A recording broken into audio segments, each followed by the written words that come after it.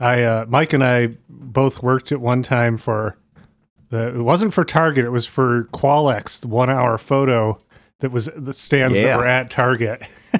Oh, like how they... It was fantastic. We did not have to follow any of the Target rules. Yeah.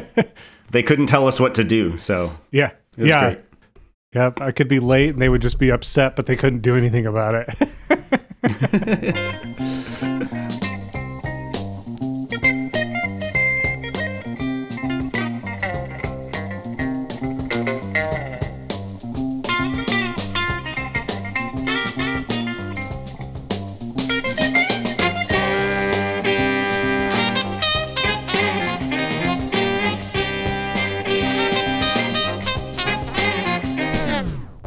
Welcome to I'd Buy That for $1, a podcast about inexpensive, common, and underappreciated records that are waiting to be rediscovered. I'm your host, Sean Hartman, producer of the acclaimed series Beats for the Age of Science, chopped and screwed lo-fi edits of educational music to study to. Featuring such classics as Why is an Insect? How do the Rocks Have a Language? Where is the Fish? And of course, How Silk is the Ocean? Far out. That's good. Well done, Sean. Thank you. Yeah. Oof. I'm co-host Jeremy. I don't even know how I follow that, but I'm going to try. I'm writing a book. I've been inspired by all the books Sean has written. Co-host Sean, and I'm writing a book of microbiographies called A Bowl of M&Ms, featuring microbiographies on Michael McDonald, Mac Miller, Malcolm McLaren, Manfred Mann's Earth Band, Marky Mark, Martina McBride, Marcus Mumford, The Meatmen, The Minutemen, Meek Mill, Melissa Manchester, Method Man, Mike and the Mechanics, The Mighty Mighty Boss Tones, Mystic Moods Orchestra, Modest Mouse, Monster Magnet, and many, many, many more. Martha and the Muffins? Would Marais and Miranda be on that list? No, I don't know anything about them. Well, keep that Mystic Moods Orchestra in your back pocket. I think it might come in handy soon.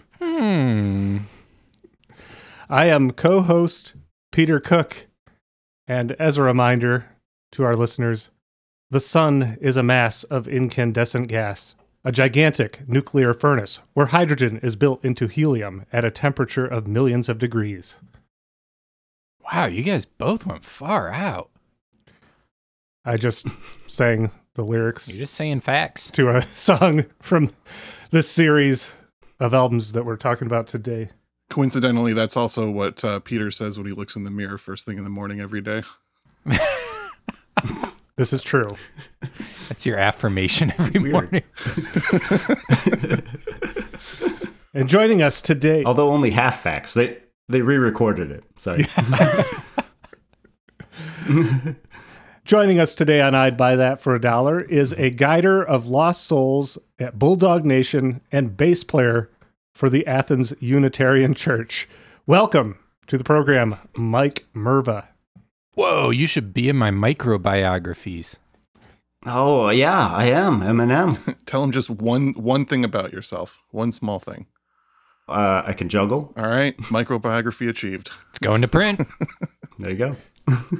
And you are from Athens, Georgia, or that's where you currently reside anyway? I do. I currently reside in Athens, Georgia. I was born and raised in East Lansing, but of course, know y'all from my wonderful time in Kalamazoo. And now you've moved all that ways away and know DJ Mahogany, frequent guest, number one fan of I'd Buy That for $1.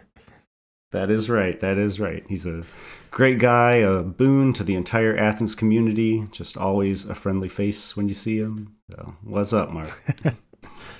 Well, Mike, you have selected a highly interesting record for today. Do you want to introduce this to our listeners? Sure. So, this record is called Nature Songs. It is from a 6-record set titled Ballads for the Age of Science. These records have music and lyrics written by Heiseret and Lou Singer, And this one, they have different people recording the songs, but this one is by Marais and Miranda, a troubadour folk duo. Yeah. Yeah, this is a unique selection because these are educational songs geared towards youngsters, it would seem. Indeed. And they pull no punches, I will say, about the educational aspect. They're not dumbing down anything, I feel like, in some of it at least. No. So this is officially our first educational record that we've had on the show, correct? I think you're right. We've featured a few other records that were parts of series, like the Environments record, but yeah, I think this is the first time we've gone this route specifically. This came out on Motivation Records in 1961, and how about we just get into a song? Does anyone want to hear a song? I would love to hear a song. Yeah, Peter. Let's do that. I want to. Yes, please. We're first going to listen to What Are the Parts of a Tree, Side A, Track 3. Trunk, roots, crown, bark, cambium. A tree has roots, a trunk and a crown. The trunk grows up and the roots grow down. The roots grow down and spread all around and hold the tree firmly in the ground. Hold the tree, hold the tree, hold the tree, hold the tree, hold the tree firmly in the ground.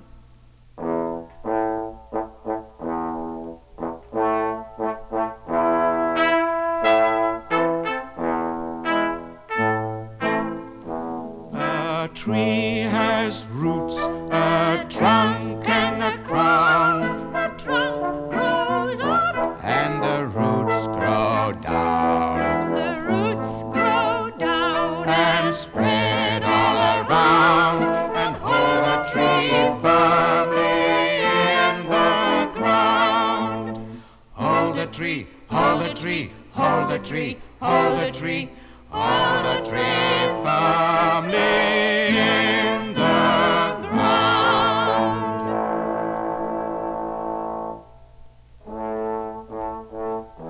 The roots also provide nourishment for the tree. How do they do that? The root hairs absorb large amounts of water and minerals from the earth. This water travels through the roots, through the trunk, and through the branches to the leaves. The leaves use it in making food for the tree. The minerals are used by the cells in other parts of the tree for new growth. The bark is the outer... That was the weirdest Ink Spot song I've ever heard. Yeah, they're getting. Normally they were sad, but now they're getting like dark and educational. Very factual. Yeah, really experimenting with the formula on this one, but at least they had that spoken word middle section at least. It's helpful. Pull no punches. They got to teach these kids. Yeah. I believe the children are the future. What do you guys think? I think they're the Cambrium. Yeah. Well, Mike, this is a very interesting selection, a different direction for us to go. How did you find this record? Well, Peter, I was in Kalamazoo, and let's see, it's probably around 2000. And, going to garage sales, and there's a barn sale in Parchment. And these records were here, and they look pretty interesting, look good. They are from Parchment Elementary Schools. They have the stamps on the front saying that. Were you from Parchment? Where were you from? No, I'm straight up Kalamazoo. I went to okay. I went to high school here and everything. We are standing like we could probably throw a baseball into Parchment from where we stand, though. Yeah, that's true. Oh, okay. Very nice. So I worked at Walgreens, the one that was sort of on the way to Parchment on the north side of town there. And so I was always sort of over in that area, and it was very possible this was even on a break from work. I just saw like, oh, there's a garage sale. Check that out. So did you acquire the entire set of these at that garage sale? I regret to say I acquired, I believe, 5 of them. I actually, when I was going through these yesterday, I looked and realized I had a record I didn't think I had because I don't have the cover to it. It was stuck in with another one of them. At this point, I think I got 4 there. I got another one later. And the only one I don't have is Space Songs, which apparently is the one that most people know because it is the one that They Might Be Giants. That song is from Why Does the Sun Shine? Yeah, the one that I quoted in my intro. Ah. Yeah. That's when I realized that when you suggested this, I think you mentioned that it was from the same series that Why Does the Sunshine came from. And that meant something to me. I am the They Might Be Giants fan on this podcast. It's a divisive band. They say 1 out of 3 co-hosts like them. Well, I'm on your side, Peter. I am also a fan. It helps to have kids because there's a lot of kids music and a lot of not so great kids music, and they have some really great kids music. So that gives you a new appreciation once you have children and you're like, oh, I can listen to this. It's decent. Yeah, they really strongly went that direction, making a lot of music specifically for kids. They Might Be Giants, that is. And I have to think that when they covered one of the songs from this series, that was probably one of the first times they really went that route. Mm-hmm. Yeah, it's very profitable. Yeah. So yeah, all of these albums, Space Songs, Experiment Songs, Nature Songs, the one we're listening to today, and more Nature Songs, Energy and Motion Songs, and Weather Songs, they're all albums from this series that introduce scientific concepts and terms using catchy, easy-to-learn lyrics and music for grade school students. And apparently these were listened to across America in the early 1960s. They were very popular, very common. I see from Sci-Fi Magazine, I believe, called them the most successful educational recording projects of all time. Yeah, then that seems pretty substantial. Isaac Asimov apparently was a fan. Did you see that?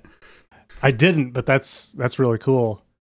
I was excited when I realized the album covers are designed by Leo Leone, who was an author and illustrator of children's books. He's best known for his 1963 picture book, Swimmy. Do you guys remember that one at all? I remember that one from childhood with the little black fish that's in a school of red fish. He stands out, but then like when the predator comes along, the red fish form what looks like a larger fish, and Swimmy is the eyeball. Does that ring any bells? Aw, no, but that's cute.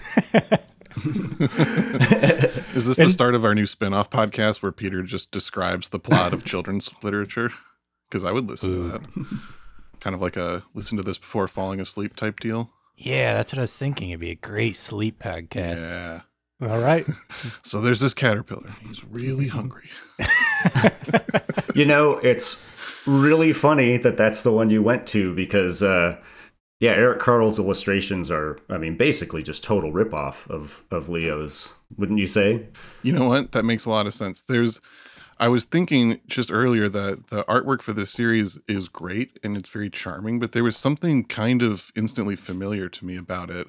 And aside from I think I've seen these a few times flipping around, but yeah, the Eric Carle comparison is very good. Before we go any further, because I don't think we're going to be talking about the songwriters behind this too much more, we'll probably be focusing more on Marais and Miranda, but we mentioned Hy Zaret and Lou Singer. They were 2 New York City-born Tin Pan Alley songwriters, and they had plenty of previous songwriting experience under their belt at the time that these albums came out. Zaret actually wrote the lyrics to Unchained Melody, one of the most recorded songs of all time. And Hy Zaret did the lyrics, and Lou Singer was responsible for the music that we're hearing. I'll also bring up that Hecky Krasnow, who's apparently the music director on these albums, he He's best known from Rudolph the Red-Nosed Reindeer, I Saw Mommy Kissing Santa Claus, Frosty the Snowman. So really worked mainly in that Christmas genre, but apparently branched out to do these as well. I'm also adding him to my file of favorite names that we've encountered on the show. We've got Hecky Krasnow, Hugh McCracken, all the greats. Listening to this, I had a moment where I was like, this feels like Rudolph kind of to me. So that makes sense now. One thing I do want to say about this song is just I really appreciate how the vocals, they really kind of represent a tree, or they do a really good job of being sort of majestic and epic and like, I am a tree and I'm strong and big and tall and have long roots and all that stuff. I think they did a really nice job sort of portraying that in a musical way. Yeah, obviously the lyricist played a part in that, but also the enthusiasm and delivery from the musicians is also really important to conveying these educational messages. And both did a great job here. It seems like a pretty quality series across the board from, the little bit that I checked out of the other ones. Like they weren't slacking. Yeah, that's right. Agreed. Well, how about before we talk about who Marais and Miranda are, we play another selection? Jeremy, you're raising your hand. Yeah, I want to hear another one. I was just being respectful. Oh. Raising my hand. We are in the educational setting. That's I right. appreciate you doing that. Can someone please award Jeremy 1 gold star? Yes. Gold star for Robot Boy. That's a Guided by Voices song, Jeremy. Okay. I made a face at Peter because I was like, I don't know what that means. No, They Might Be Giants. No Guided by Voices for Jeremy. True. Ooh. So next, Mike, it looks like we had selected What is a Mammal? Yes, we did. Let's do that. Side A, track 5. What is a mammal? Why, anyone can tell you what a mammal is. Anyone who understands. They're warm-blooded, have hair on their bodies, and suckle their young from mammary glands. A camel is a mammal, and so is a cat. A dog, a lion, a rabbit, and a bat. And a whale might seem like a fish to you, but a whale is really a mammal too. And then, of course, there's a chimpanzee. Well, he's a mammal like you and me. A cow is a mammal, and so is a horse. A deer and an elephant, well, of course. A sheep and a goat and a kangaroo, and many others we see at the zoo. Now it seems to me I've named quite a few. How would you like to name some too? Go ahead, name some.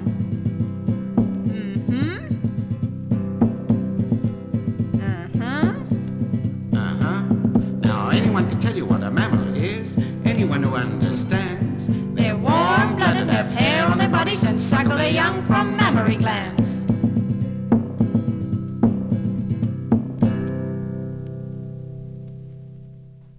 I really love that they made some of the songs interactive, encouraging the listener to name some mammals there. And it's surprisingly inventive. I have to admit, on my first listen to these songs, I was like, man, are we really doing a kid's record? Jeremy But- Rogel, famous hater of children, Yeah, valid. villain from every Roald Dahl book. I mean, yeah, that's kind of why I was so impressed with these. I mean, I got these before I had kids, but the arrangements. So that's also to say, even though the music was, I think, by Lou Singer. Right? Yeah. Yep. Yeah. So the music was by Lou Singer, but on these ones, Marais and Miranda did all of the arrangements, and you can really tell that. If you listen to the other ones, they sound much different, but Marais and Miranda arranging was a really big part of what they did generally. They considered themselves, people that did folk songs and balladeers, but they really pushed in everything that I read that they were interpreting material and doing it in a different way than a traditional way, and that was important to them. And they were both classically trained musicians. And for what it is, I mean, usually two voices and maybe two or three instruments. I think the arranging here is just so top notch. Like, really nothing I don't think I've ever heard before with that few amount of, vocals and instruments playing. And that guitar it sounded like they're like thumping on the whole guitar with the strings. Like it's being played in a very non-standard way that jumped out to my ear pretty quick. And I was like, oh, these people are weirdos. I like this. Yeah. It actually kind of comes across at times, on this one at least, as sort of like almost outsider music. Yeah. Yeah, that's what it made me think of when the way that guitar was being played.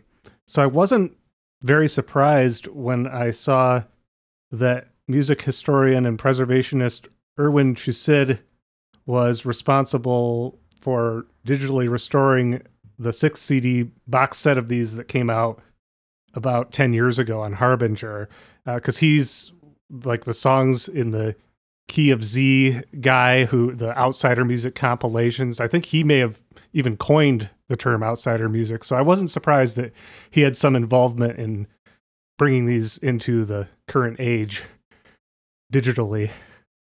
Yeah, absolutely. I actually reached out to him to see, because I listened to his FMU. He has a show on WFMU I listen to every week. So just to see if he had any information, any additional information, but he did not. That was a cool reach out to see if he could provide any insight. He was very nice, though. Well, how about we learn a little bit about Marais and Miranda, since we've mentioned them so much.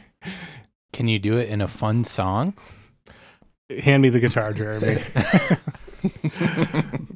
Gonna start busting out the guitar every episode now. Yeah, 2 episodes in a row with Peter guitar. So Joseph Marais was born in 1905 and raised on a sheep ranch near Cape Town in South Africa. As a young man, he played violin with the Cape Town Symphony Orchestra, and in the 1920s studied composition in London, Paris, Prague, and Budapest. However, he was also a skilled guitarist with an extensive knowledge of Afrikaans folk songs. He recorded songs in Afrikaans, one of the major languages of South Africa. He recorded songs in Afrikaans for the major British record label, His Master's Voice, with the intention of them being sold to the South African market, and they were successful. And the BBC approached Marais requesting that he translate and perform the songs for British audiences.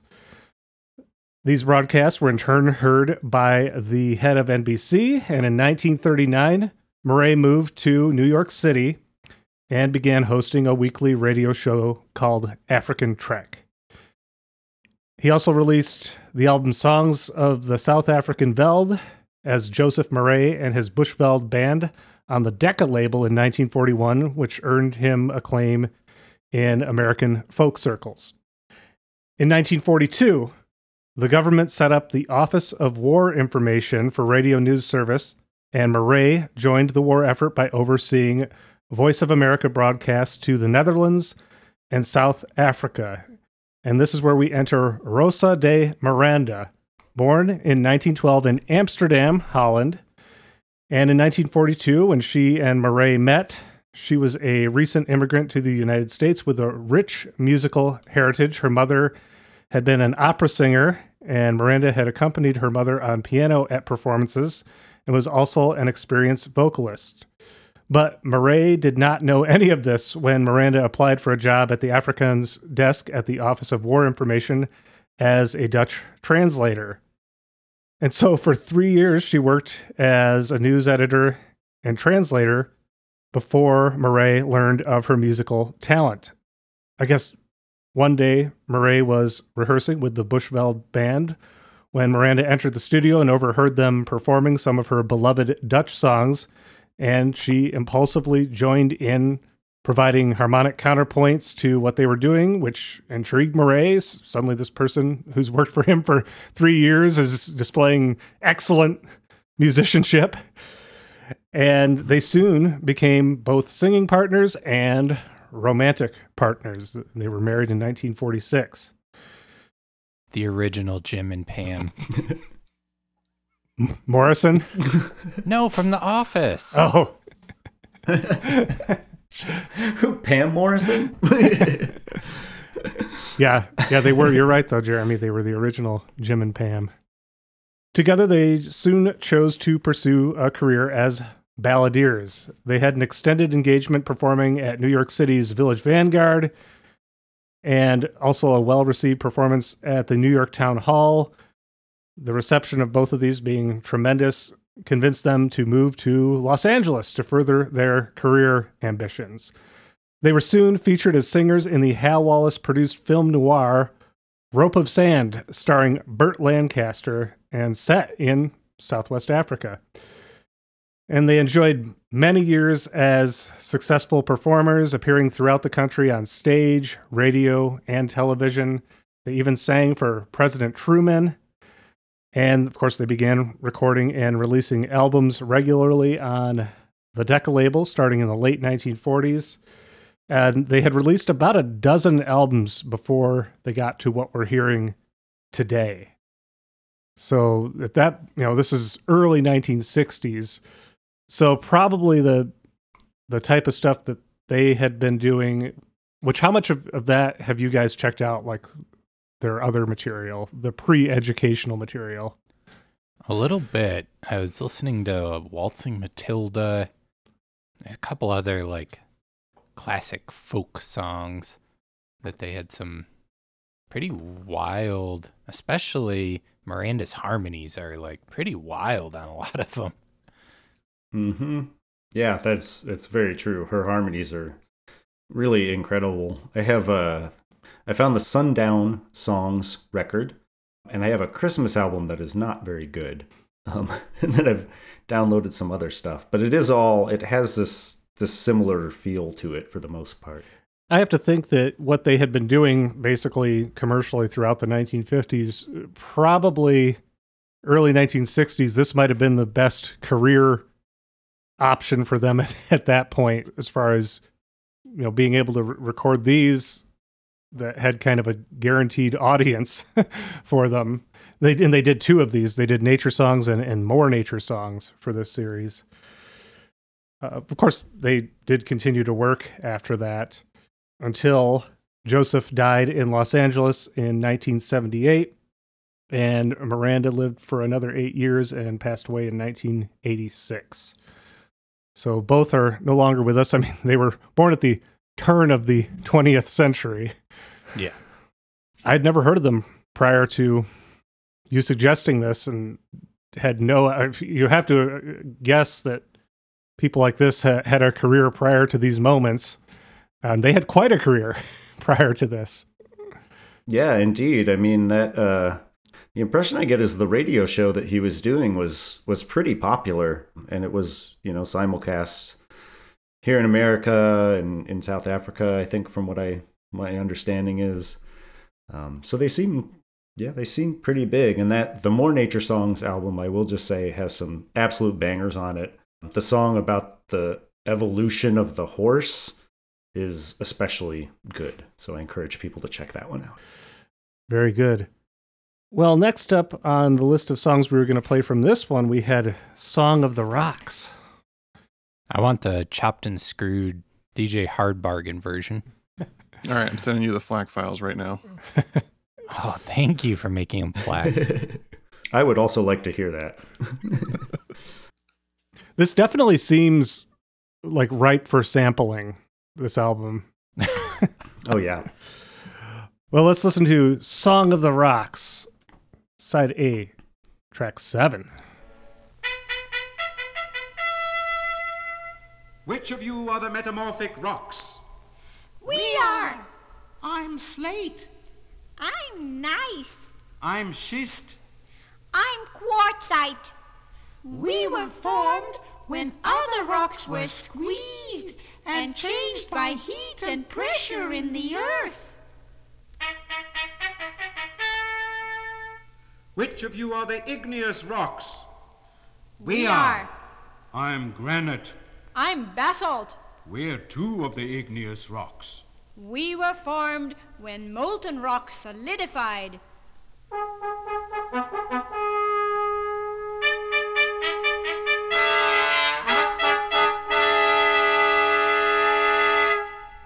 And how about the sedimentary rocks?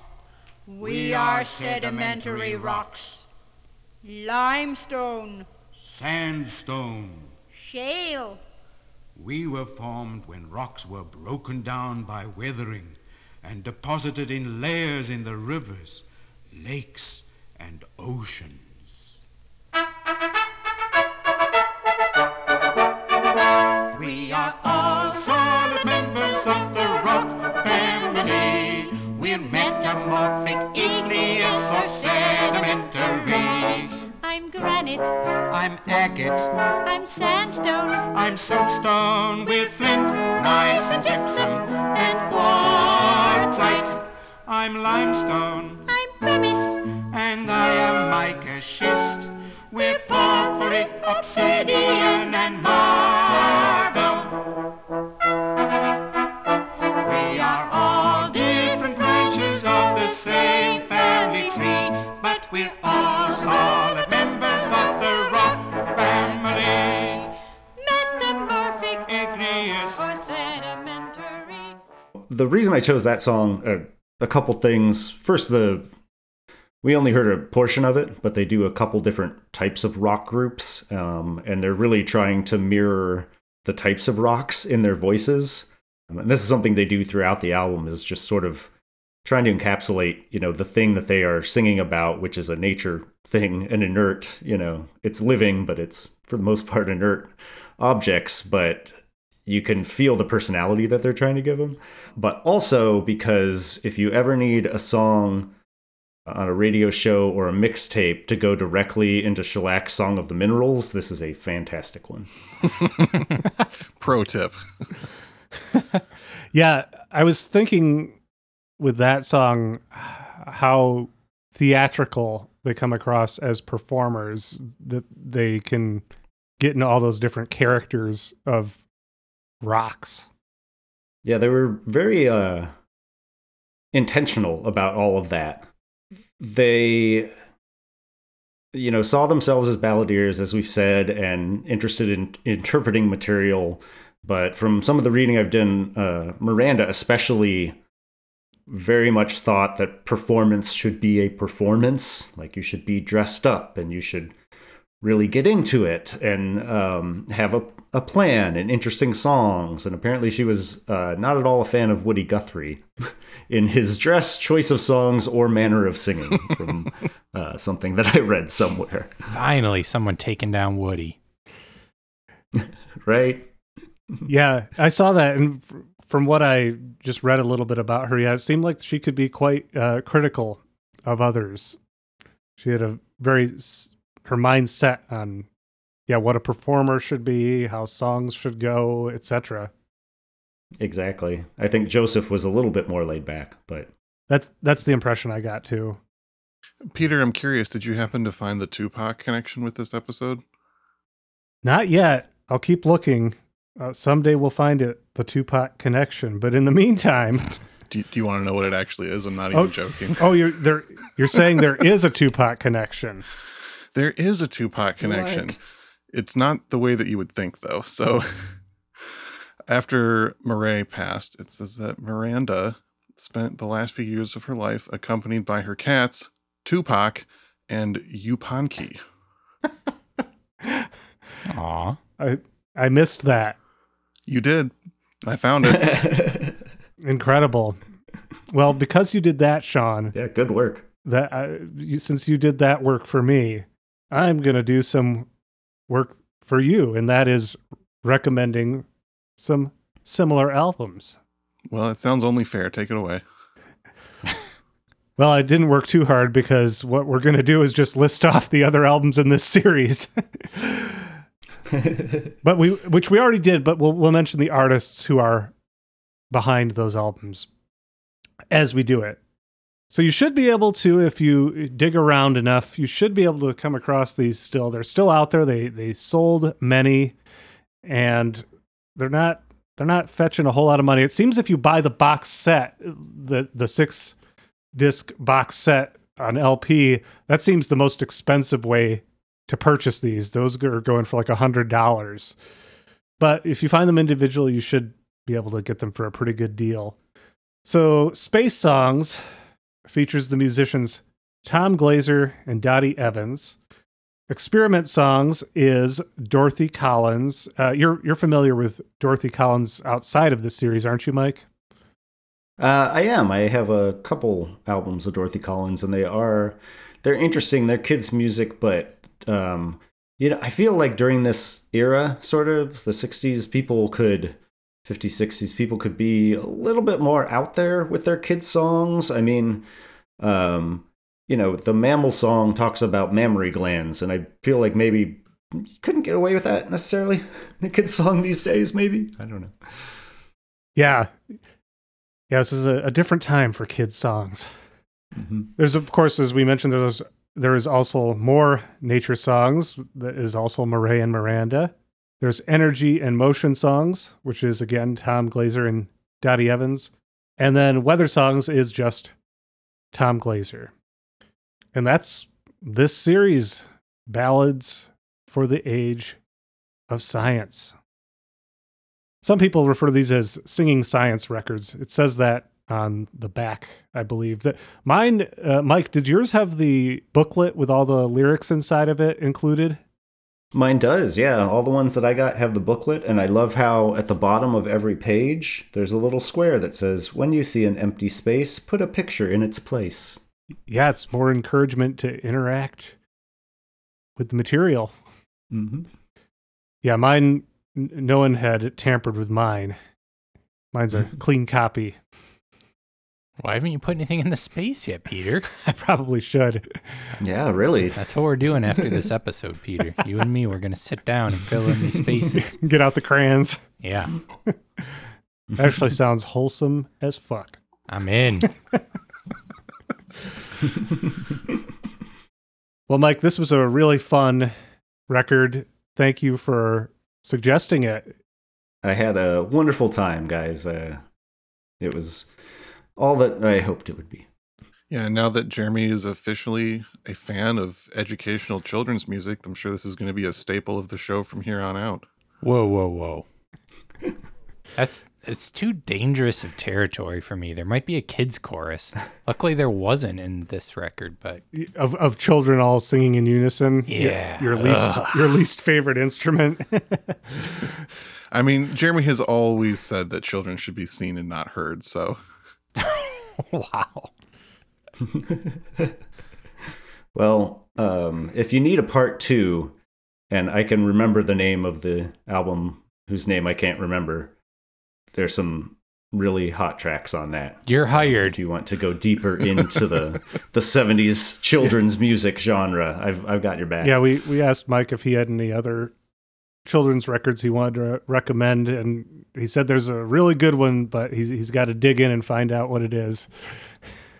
So more to come on that. It's probably just Raffi, though, isn't it? You wish. No, it's clearly 70s session musicians that were told we want 100 children's songs, and they were probably very high, and the stuff they came up with is unbelievable, crazy psych funk stuff. Oh, it's really great. Oh, yeah. Well, I think you figure out what it is, and we'll have you back next season to talk about that one. That you're going to be the kids record designated kids records guy. I will take it. I'll take it. Well, it was great talking to you. It's been years to our listeners. It's been years since I've seen Mike in person. It's mostly just been social media interactions here and there. They've picked up a little bit ever since we made the DJ Mahogany connection.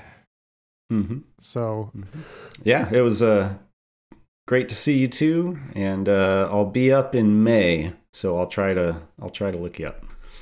Deal. Well, we had selected The Balance of Nature to finish off the episode, the final track on side B. Did you have anything you wanted to say about this one, Mike, before we say our goodbyes? I just wanted to say that I think, let's see if I can find the line here. This rhyme is something for the ages. The flowers and the fruits need pollination and the balance of nature consideration. Oh, yeah. Dropping some That's hot. knowledge in rhymes here. Bars. Mhm. Yeah, it's too political for my taste. Exactly. Yeah. Sean's distinctively anti-nature. Yeah. Wow. We're taking so many stances on this episode. Yeah. All right. I think that wraps it up for this installment of I'd Buy That for $1. My name is Peter Cook. My name is co-host Jeremy Ruggles. I'm Sean Hartman. I was Mike Merva. Eminem. If it weren't for the birds, remember my pet, the balance of nature would be upset. The insects of the world would surely double, and the people of the world would be in trouble. Ra-da-da-da-da-da-da. Boom, boom, boom, boom. The balance of nature must not be unbalanced. The balance of nature should be understood. If the balance of nature is ever unbalanced, whatever will happen will not be good. Ra-da-da-da-da-da-da.